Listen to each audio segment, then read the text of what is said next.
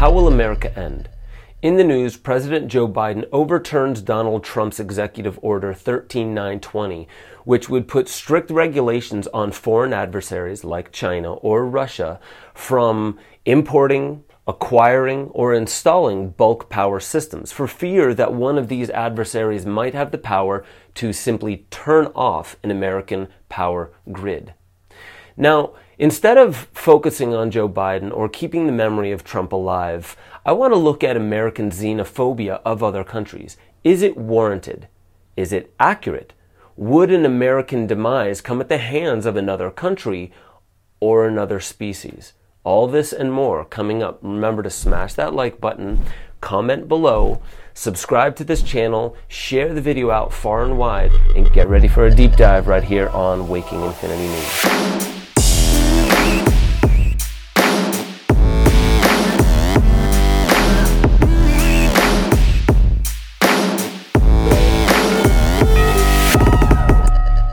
Welcome back to Waking Infinity News. I'm your host, Ben Joseph Stewart, and the question I'm posing today is, how will America end?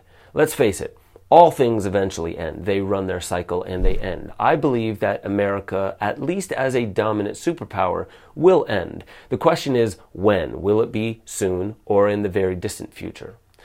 How will it end? A lot of people are saying if it ends anytime soon, it'll probably be at the hands of China. This superpower that just rose all the way over the past, let's say, 50 years to number 2. Now, many people are saying they're neck and neck. Some are saying they're already gaining some kind of superiority. Well, if you look at superpowers, they don't really last too long, and when they end, sometimes they don't even really disappear. Look at Great Britain. It's still around. Rome, it's still around. Egypt is even still around, but they're really just relics from a bygone era. Something that's more put on a shelf and said, hey, look at this country, this great nation, this great empire. They have a lot of history. We're going to keep them around so we can go there on vacation and send tourism through there so we can look back into our own past. Maybe, maybe not, but will this be the way America ends? If you look at the history of most republics, the life expectancy is only around 250 years. So how long has America been in service?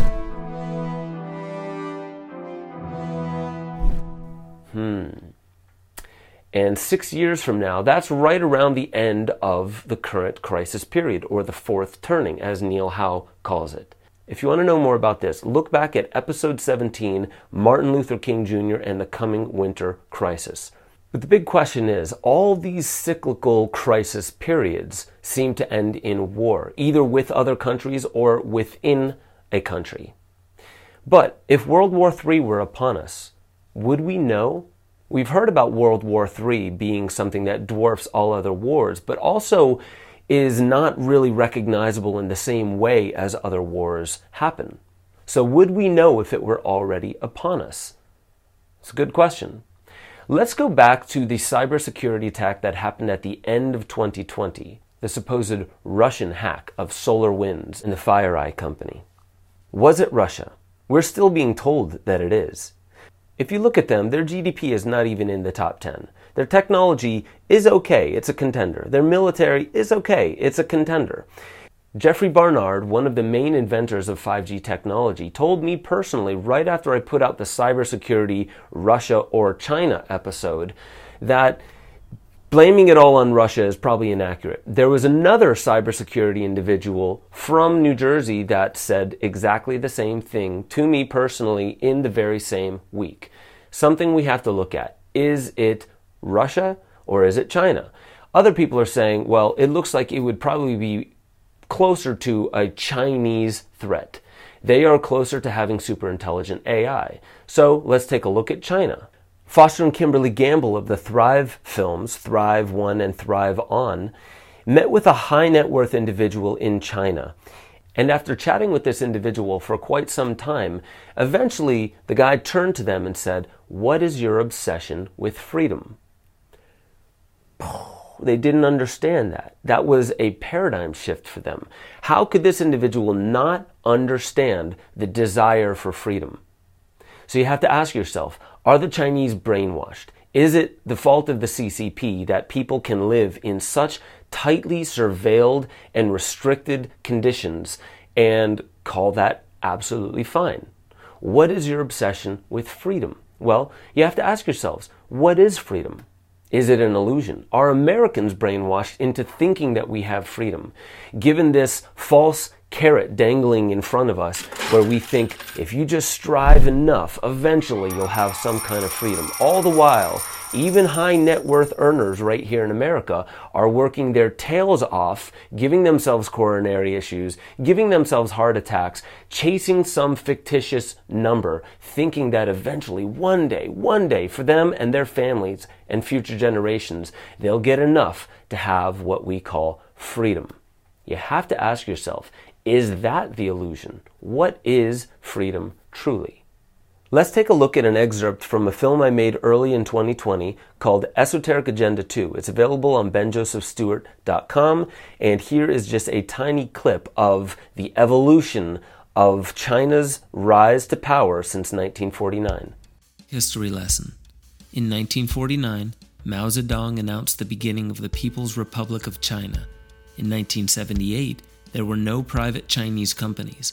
3 years later, and 5 years after Mao Zedong's death, private companies were swiftly on the rise.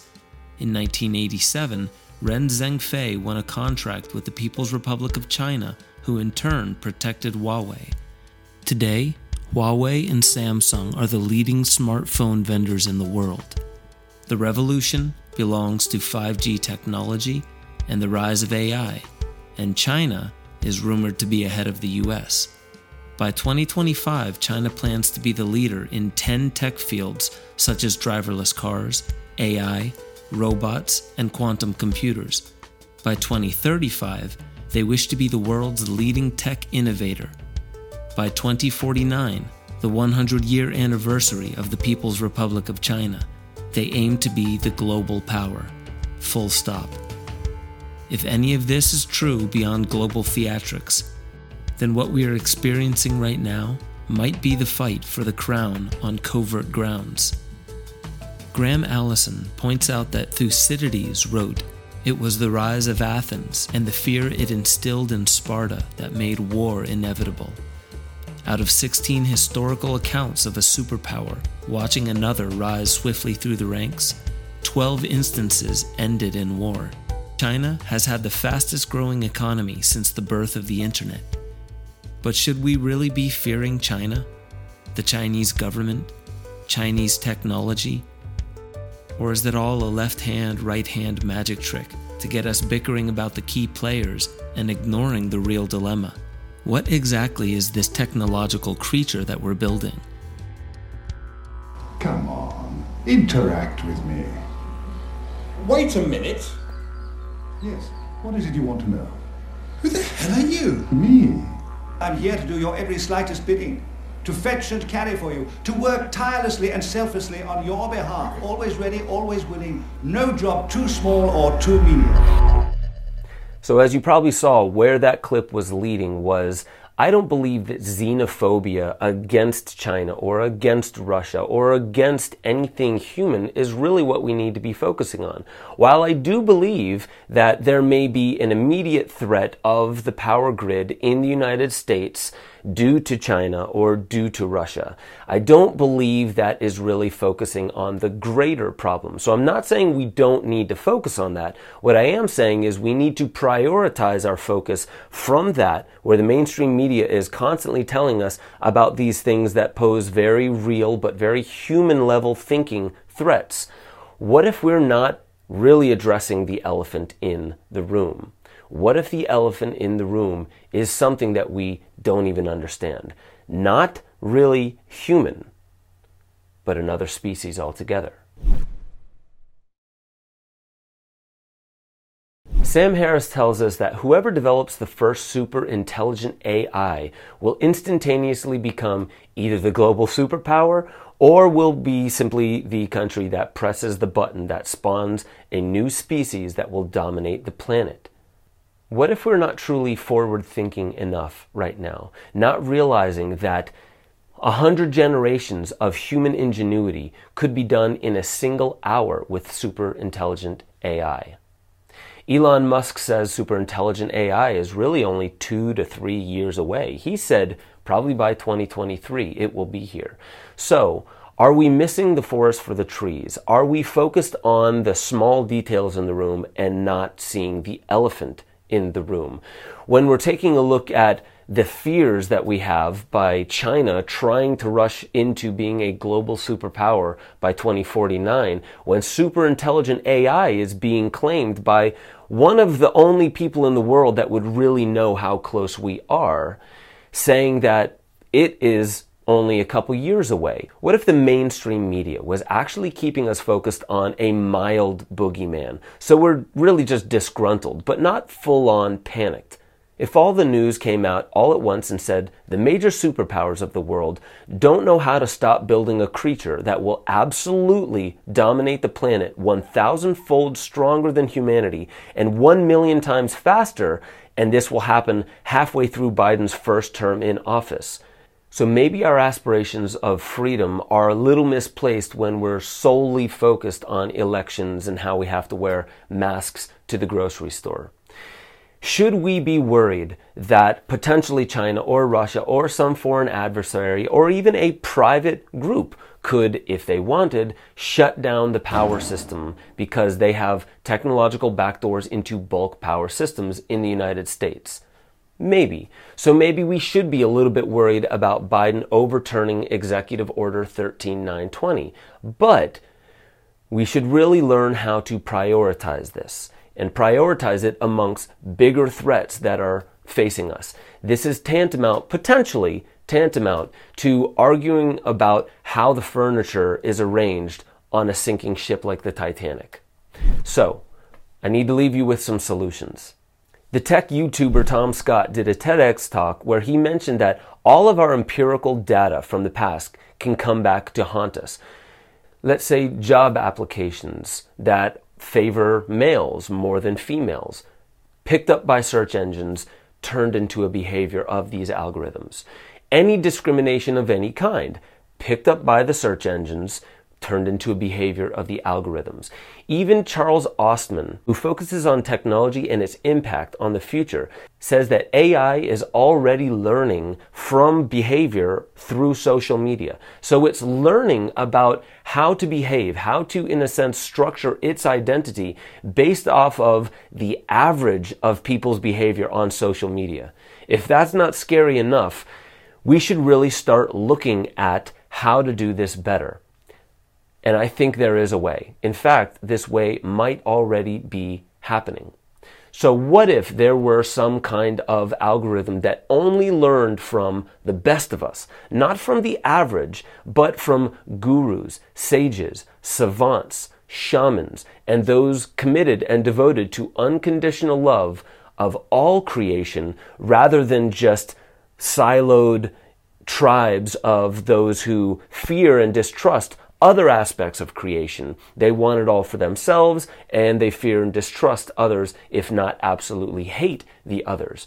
What if there was a social platform where only unconditional love was brought deeper and deeper into the inner circles?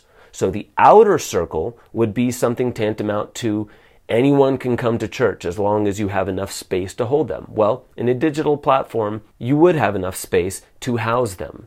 And if you house enough people and there's an inner circle with enough wherewithal and enough commitment and intention to only bring in those by invitation who they believe can truly hold the space of unconditional love in the face of some of the biggest problems that humanity right now faces.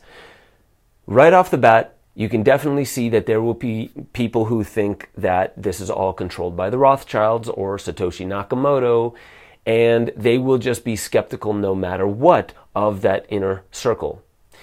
There's nothing you can really do about that because distrust runs so deep that no matter what, if there's any money or any power behind anything, there will simply be distrust. So, you can't do anything about that, but that doesn't mean that it is impossible to make a group of those who are committed to unconditional love. And if that group is there and their intention is solid, then they won't be derailed by the distrust of people in that outer circle. So that doesn't actually present any kind of a problem as long as that inner circle is there. Now, this is just a thought experiment. Or is it?